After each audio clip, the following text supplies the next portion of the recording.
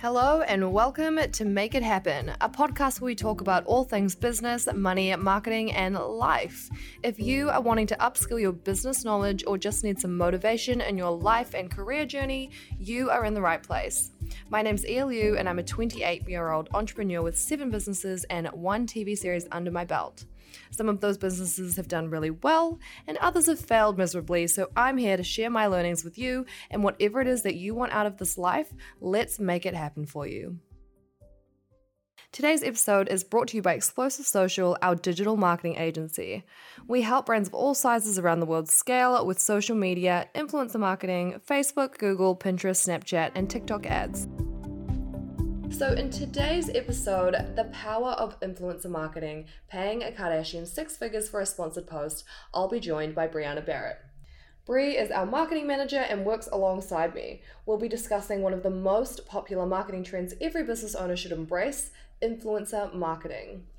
Thanks for the intro, Ia. I'm super excited to be here talking about one of my favorite topics.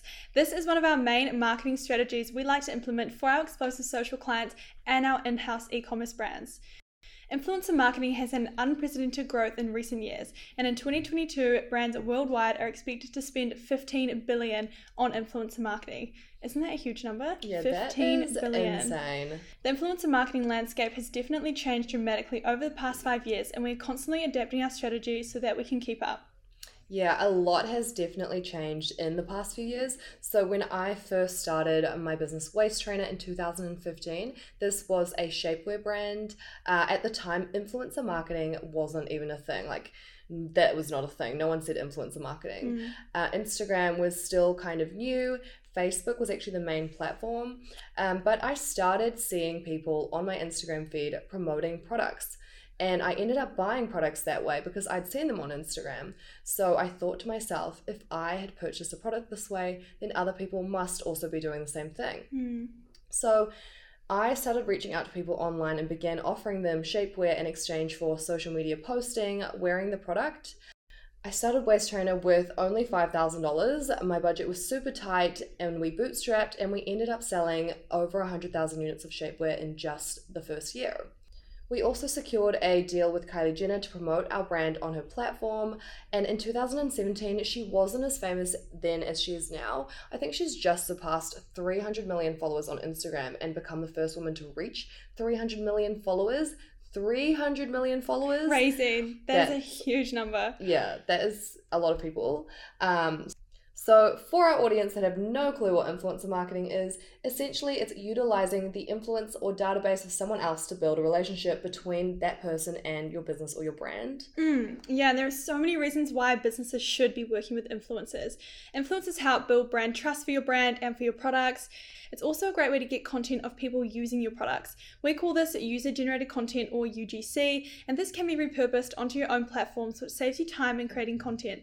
As we all know, not everyone is great at taking photos or producing video content, so it's really great when you can outsource this to people in exchange for product and possibly sometimes a small payment. It's also a great way to grow your business social following by gaining the followers of the other person who is doing the posting for you. And it's also a great way to reach new audiences. There are many different definitions of influencers, from nano, micro, and macro. It's hard to kind of give numbers around what influencers fall into each of these categories. Every country is different and every business has their own strategy and how they work with these groups. So this is pretty general, but for our in-house brands and what we do with our clients, we define nano influencers as someone with a smaller account. So most of their posts are organic. It's images of their friends, their family, special occasions. They have a close connection with their followers because they are mostly friends, family, or acquaintances. And I'll give an example of when we work with nano influencers. So for Good For Me, which is our in-house brand, we have a lower price point products, and we really need brand trust built around it as it is a supplement product. So we use nano influencers to create content for us that we do repurpose on our own channels. This shows diversity. This also builds brand trust. So that's why we work with nanos. And then a micro influencer, we kind of define them as someone who is actively trying to grow their social following. They post more regularly than nano influencers, and they have more of a curated feed and content. They also do a small amount of brand deals, and depending on the individual influencer and the price point of the product on offer, some will charge for content and others are happy to do it in exchange for the product or for the service. From our experience, out of the whole influencer hierarchy, micro-influencers do convert the best for us, and they are the lowest risk. They produce great content that can be reshared, and many have a really engaged audience compared to macro-influencers. And then when we talk about macro-influencers, these usually have over 100,000 followers, and the main purpose of working with them is to grow your social following, have mass brand awareness, and just align yourself with well-known people. So for our clients that we manage and our in-house brands, we usually use a range of micro to macro influencers. It's good to do a mix of all of them. And we usually use macro influencers for product promotions, giveaways to grow our social following, as well as mass brand exposure. But it can be pretty hard to forecast what your return is going to be, especially if the rates, like if their fees are in the thousands and you have a low value product, it can be pretty hard to make your spend. So it's important to consider that there are other objectives when working with the influencers, not just sales.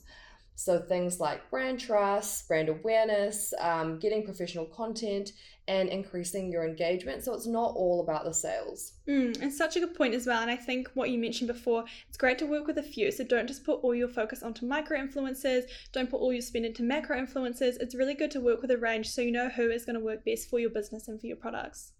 So what would you say are the most common mistakes that you've seen with businesses working with influencers? I would say one of the most common mistakes is businesses working with an influencer that doesn't have the correct target audience for their product. I see this all the time, and sometimes it really frustrates me because we obviously work with influencers every day in, day out. We know who works best and who doesn't. And when I see a brand working with a product that is maybe targeted towards females, and then they have a beautiful influencer who is promoting it, but all of that influencer's followers are male, it isn't going to convert as well. They're not going to get the response that they're after. And the brand often doesn't even realize that. They don't read the insights, read the analytics. They just assume if someone takes good photos and has good engagement and good following, that they're going to convert for their brand. So that's probably the biggest mistake. The second biggest mistake that we see a lot is brands who overpay for influencers and they don't negotiate the rates. A lot of the time when they get sent the rates from like management or the influencer, they just accept it the first time. It's really important to read the insights, and like I talked about before, gender percent's a huge one, story views, country breakdown, city breakdown. Again, it all depends what your products are and who you're trying to target, but it's always good to try and negotiate that rate down because often management and influencers are happy to do that if you give them reasoning. So if you just say, look, we've got your rates and we've seen your insights, we really want to work with you, but we are targeting females, and because your percent is male, we would like to negotiate your rate to this. And probably the third one is unrealistic expectations and thinking it's a one size fits all. So if they see a brand do a collaboration with a certain influencer and they heard that they got X amount of sales, and then they work with that influencer as well, but they don't see the same results that they had expected, it's going to be different. The audience might not love your products as much as they love the other products. There could be multiple factors, the kind of content, the images, the time it was posted. So that's probably a big mistake too, is people thinking that they're going to get the same results from the same person time and time again. Yeah, and not having a contract and a brief with posting instructions and posting deliverables, like even if you have a one-page agreement that has your expectations on it as the brand, to kind of explain like what kind of social posting they should be doing and what they're going to get, whether it's whether they're posting a 3-frame story series, a minimum of 45 seconds, or a reel posted onto their main feed. You really want to clarify and just make sure that it's very specific so that this prevents either one of you guys getting disappointed. Other things you might want to clarify are like how long it needs to be left up on their account, whether they can work with competitors. So all of these little things that you might get upset about, or they might not think about, you really want to specify everything. Yeah, totally. You want to make sure it's all talked about before the post goes live, so there are no discrepancies and everyone is on the same page. We have had a few examples before where the brief might not have been read correctly by the influencer and some things do go wrong. So approving content is really important as well. If you are doing any kind of paid promotion, make sure you see the caption, they have a discount code, you know what the content looks like. So that's super important too. All those are really, really great tips.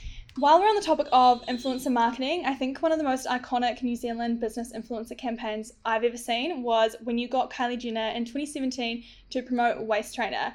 I think a lot of people saw that and they were so excited that it was a little New Zealand brand with a top celebrity. And I think so many people are interested in how you secured Kylie Jenner for that post. Yeah, so we had started doing influencer marketing with micro influencers. We were starting off by giving people product. The product value was probably like $79. And we started working with, people with a few thousand followers. And then scaled up to people with 10,000 followers, 20, 30, 40, over 100,000 followers. We started paying people, $50, $100, $1,000. So we really just scaled up over time. So it got to a point where one day I was thinking, this is working really well. This is obviously, very effective. And why don't we do this on a larger scale? So I thought, let's do a celebrity. And I tried to track down and I tried to contact Kris Jenner. I love that. The Kris Jenner directly. Yeah, Momager. I tried to track her down and contact her for months and I got no reply.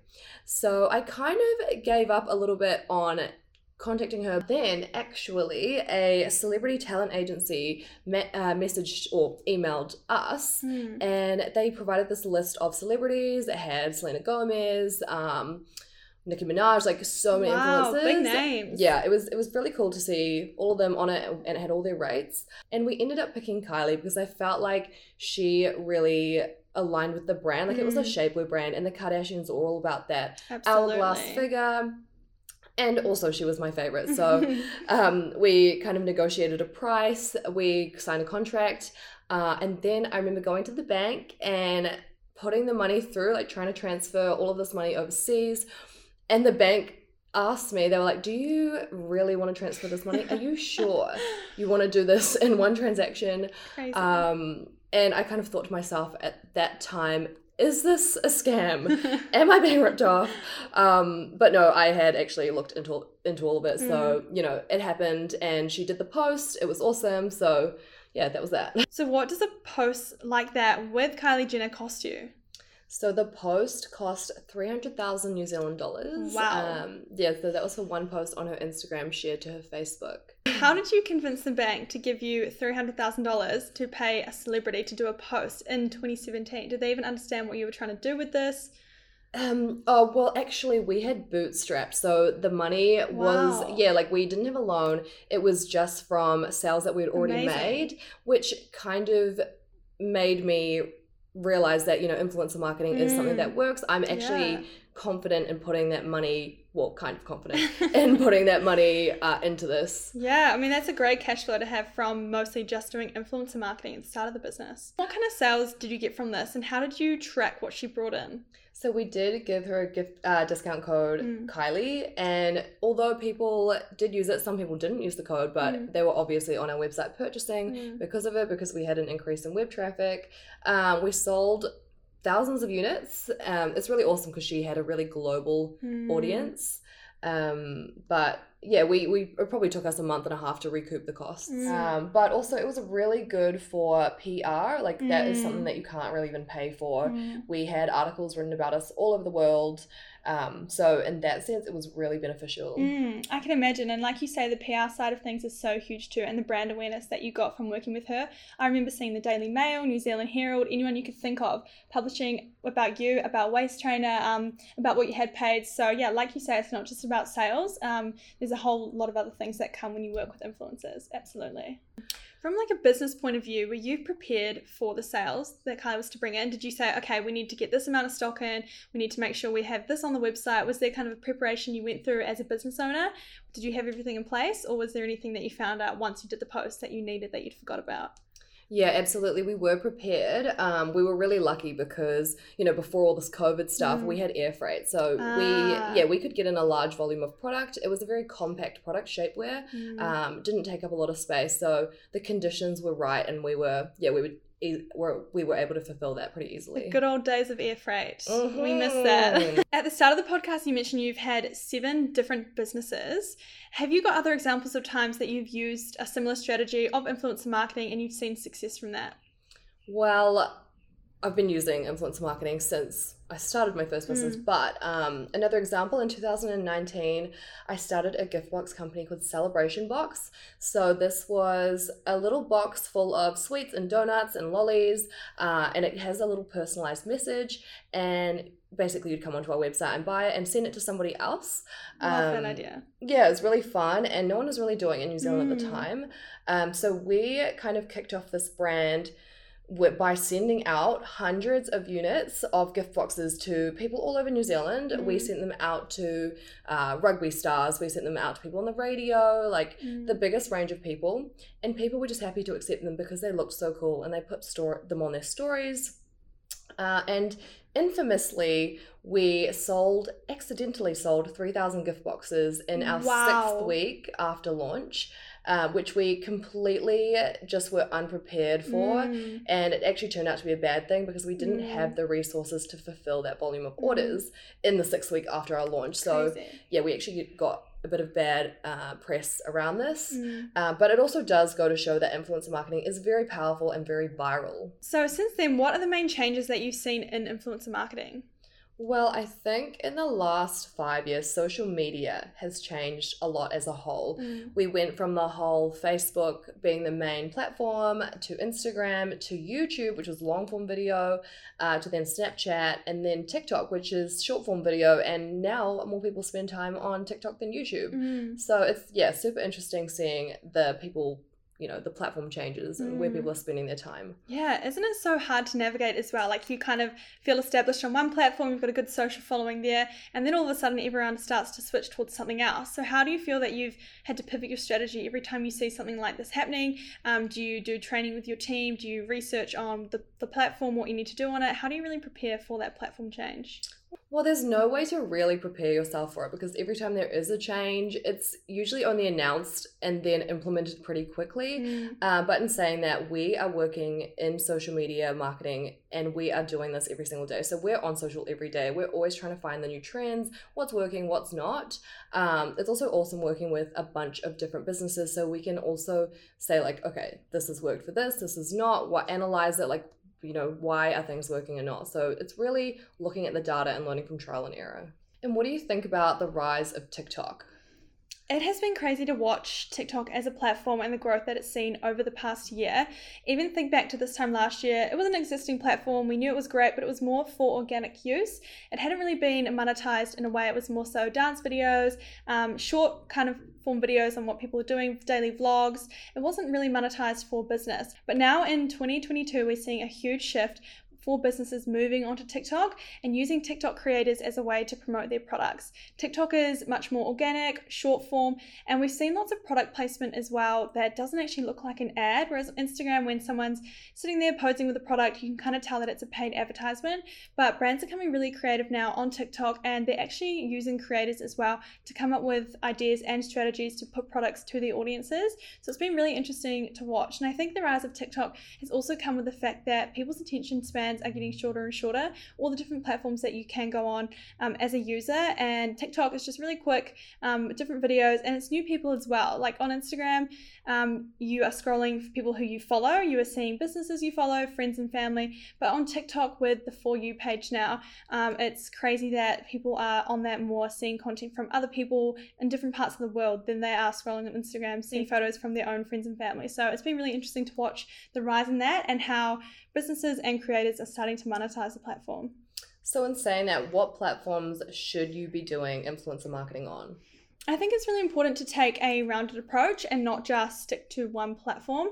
If you do have a product that is maybe targeted at older people and you know that they're not on TikTok as much, then maybe focus more on Facebook, Instagram, YouTube, other platforms like that, LinkedIn. But if your product can be marketed to the masses, then yeah, we definitely suggest taking a rounded approach, using all of the platforms, but making sure you're using the platforms in the way that they were intended to be used. So if you're repurposing your YouTube content onto TikTok and it's completely out of format, it's a long video, it's not going to convert well, people aren't going to engage with it. So make sure that you are creating content for that platform in the way it was intended to be used. If you're using Instagram now, they've introduced the Reels feature. Make sure you're using that in the right way, and again, not repurposing Facebook or YouTube content onto that platform.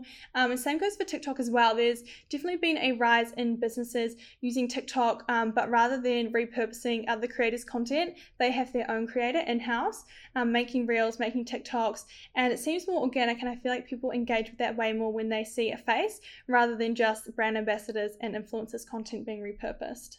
Yeah, and different people spend their times on the different platforms. So, yeah, it is really important to be making content that is relevant to the people on the different platforms. So, if you had unlimited resources, if you had unlimited time and money, you would be on every platform. But if you had a really limited budget or really limited resources, you should probably just focus on the ones that are going to get you the most reach. And at the moment, that is Instagram Reels and TikTok. There is just the ability to go viral on both of those platforms. So those are really the platforms you want to focus on. And it's crazy seeing small businesses blow up so much on TikTok and on Instagram now that they've introduced this viral feature. So you can scroll now on your For You page or your Instagram Reels page and see content from a bunch of people. And it's so cool to see businesses who just post like BTS behind the scenes. I feel like that's something that's really grown in the past year, people wanting to see behind the lens. But it's been cool to watch small businesses blow up and use those platforms to reach their audience and really connect with people who are going to buy their products. So how many influencers should businesses be using, or how much should they be spending on influencer marketing? It definitely depends where the business is at, if they're a startup, if they're well established. I definitely think if you are a startup business and you're really wanting to get your product out there, it's probably better to focus on influencer marketing over paid advertising. This will help you build brand trust, get great content, and will also help you reach the masses as well.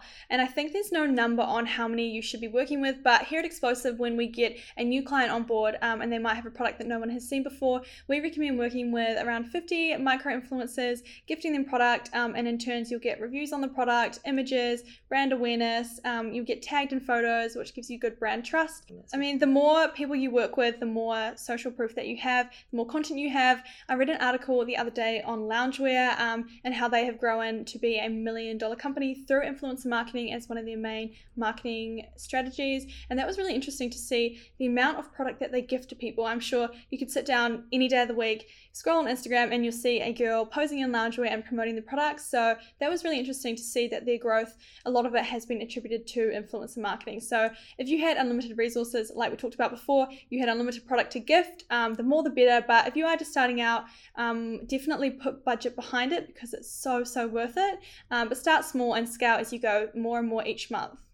Yeah, I completely agree with you. There's too many times where I've heard a brand say, I didn't get any sales out of this, especially new brands. Like there is a marketing rule. I think you have to get in front of your customer or potential customer at least 7 times before they're going to even think about or remember your brand. So you need to repeatedly get in front of them over and over and over and over again.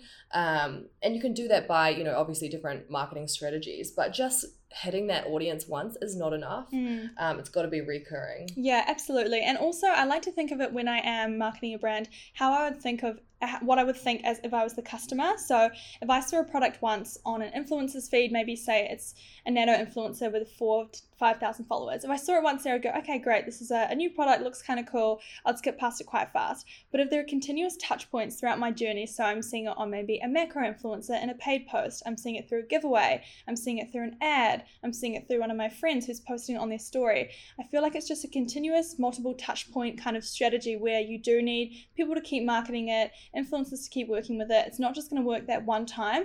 And I think a lot of people start to give up, like we just talked about. They work with one influencer, they don't see heaps of sales, so they don't continue with that strategy. But it's definitely something you need to push at. We, for our in-house brand Title here, we work with hundreds of influencers every month. And I remember the first month that we started to message people and no one was even replying to us. They're like, what is this brand? What is their product? They didn't really want to work with us because they had never seen it before. And now we actually get approached probably hundreds times a day, influencers messaging us asking to promote our brand, when it wasn't always like that. So I encourage you, if you are starting out with influencer marketing, be persistent with it, keep working at it, and don't just give up after the first month, because it is definitely something you need to keep doing. So do you think influencer marketing is more important than paid advertising, or do you think they work hand in hand? So they definitely work hand in hand. I always say an omni-channel marketing strategy is the best, like hitting people in real life and then through an ad and then influencer marketing. Like the more platforms you can get in front of people on, the better. So influencer marketing is absolutely critical for brand trust, especially for new businesses. And then paid ads are just kind of there to remind people over and over again, perhaps educate people. So yeah, you really want to do both. Like Influencer marketing can also be pretty labor intensive trying to organize, because somebody, like a human, has to reach out to influencers and do all of the, in between, versus Facebook ads or Google ads where you can just turn up the ad spend and then you're reaching more people. So yeah, definitely that they have their pros and cons of both, but you should be using them together. Yeah, I think that's a really good point as well that you make. With influencer marketing, it's a really great way to introduce someone to the product. It's a great touch point, but then having paid advertising in the form of Facebook, Google, Pinterest, so you can keep retargeting that person once they have shown interest. It's a great point that you make there. It's definitely crucial to use all of them, especially if you are trying to scale a business. You've got to the point where everyone kind of knows who your business is, they know what your products are. It's really great that you have paid advertising to send people those ads, and then you have influencer marketing to continue to build that brand trust. And how can you measure the results of influencer marketing? Like, how do you know what you're doing is working? Totally. A lot of people only measure it from how many sales they're getting in. They look at, I had this influencer post on this date and their code got used this amount of times. Although that is the best way to track how it is working, it's not just about the sales, although that is definitely the main goal of influencer marketing. It's the end goal with any kind of marketing, is to convert a customer, but the other ways you can measure it are through how many followers you gain from a post, how much your web traffic goes up on the day, how many people are talking about your brand and your brand awareness. There are many different ways apart from sales that you can measure the influencer marketing and the results. So we've talked a lot about influencer marketing today. It's probably a little bit overwhelming. Influencer marketing is extremely effective, but it can be surprisingly hard to do yourself. So if your car breaks down, you could fix it yourself, or you could get a mechanic to fix it. At Explosive Social, our marketing agency specializes in influencer and social media marketing. We know all of the ins and outs, and we're arranging hundreds of influencer partnerships for our clients every single week. If you're looking to level up your social media and influencer marketing, visit the link in our description or head to our website, www.explosivesocial.com. And don't forget to subscribe to our podcast if you like this content. And before we go, the information, opinions, and recommendations presented in this podcast are for general information only, and any reliance on the information provided in this podcast is to be done at your own risk. This podcast should not be considered professional advice. Don't forget to subscribe to our podcast if you like this content, and catch you next time.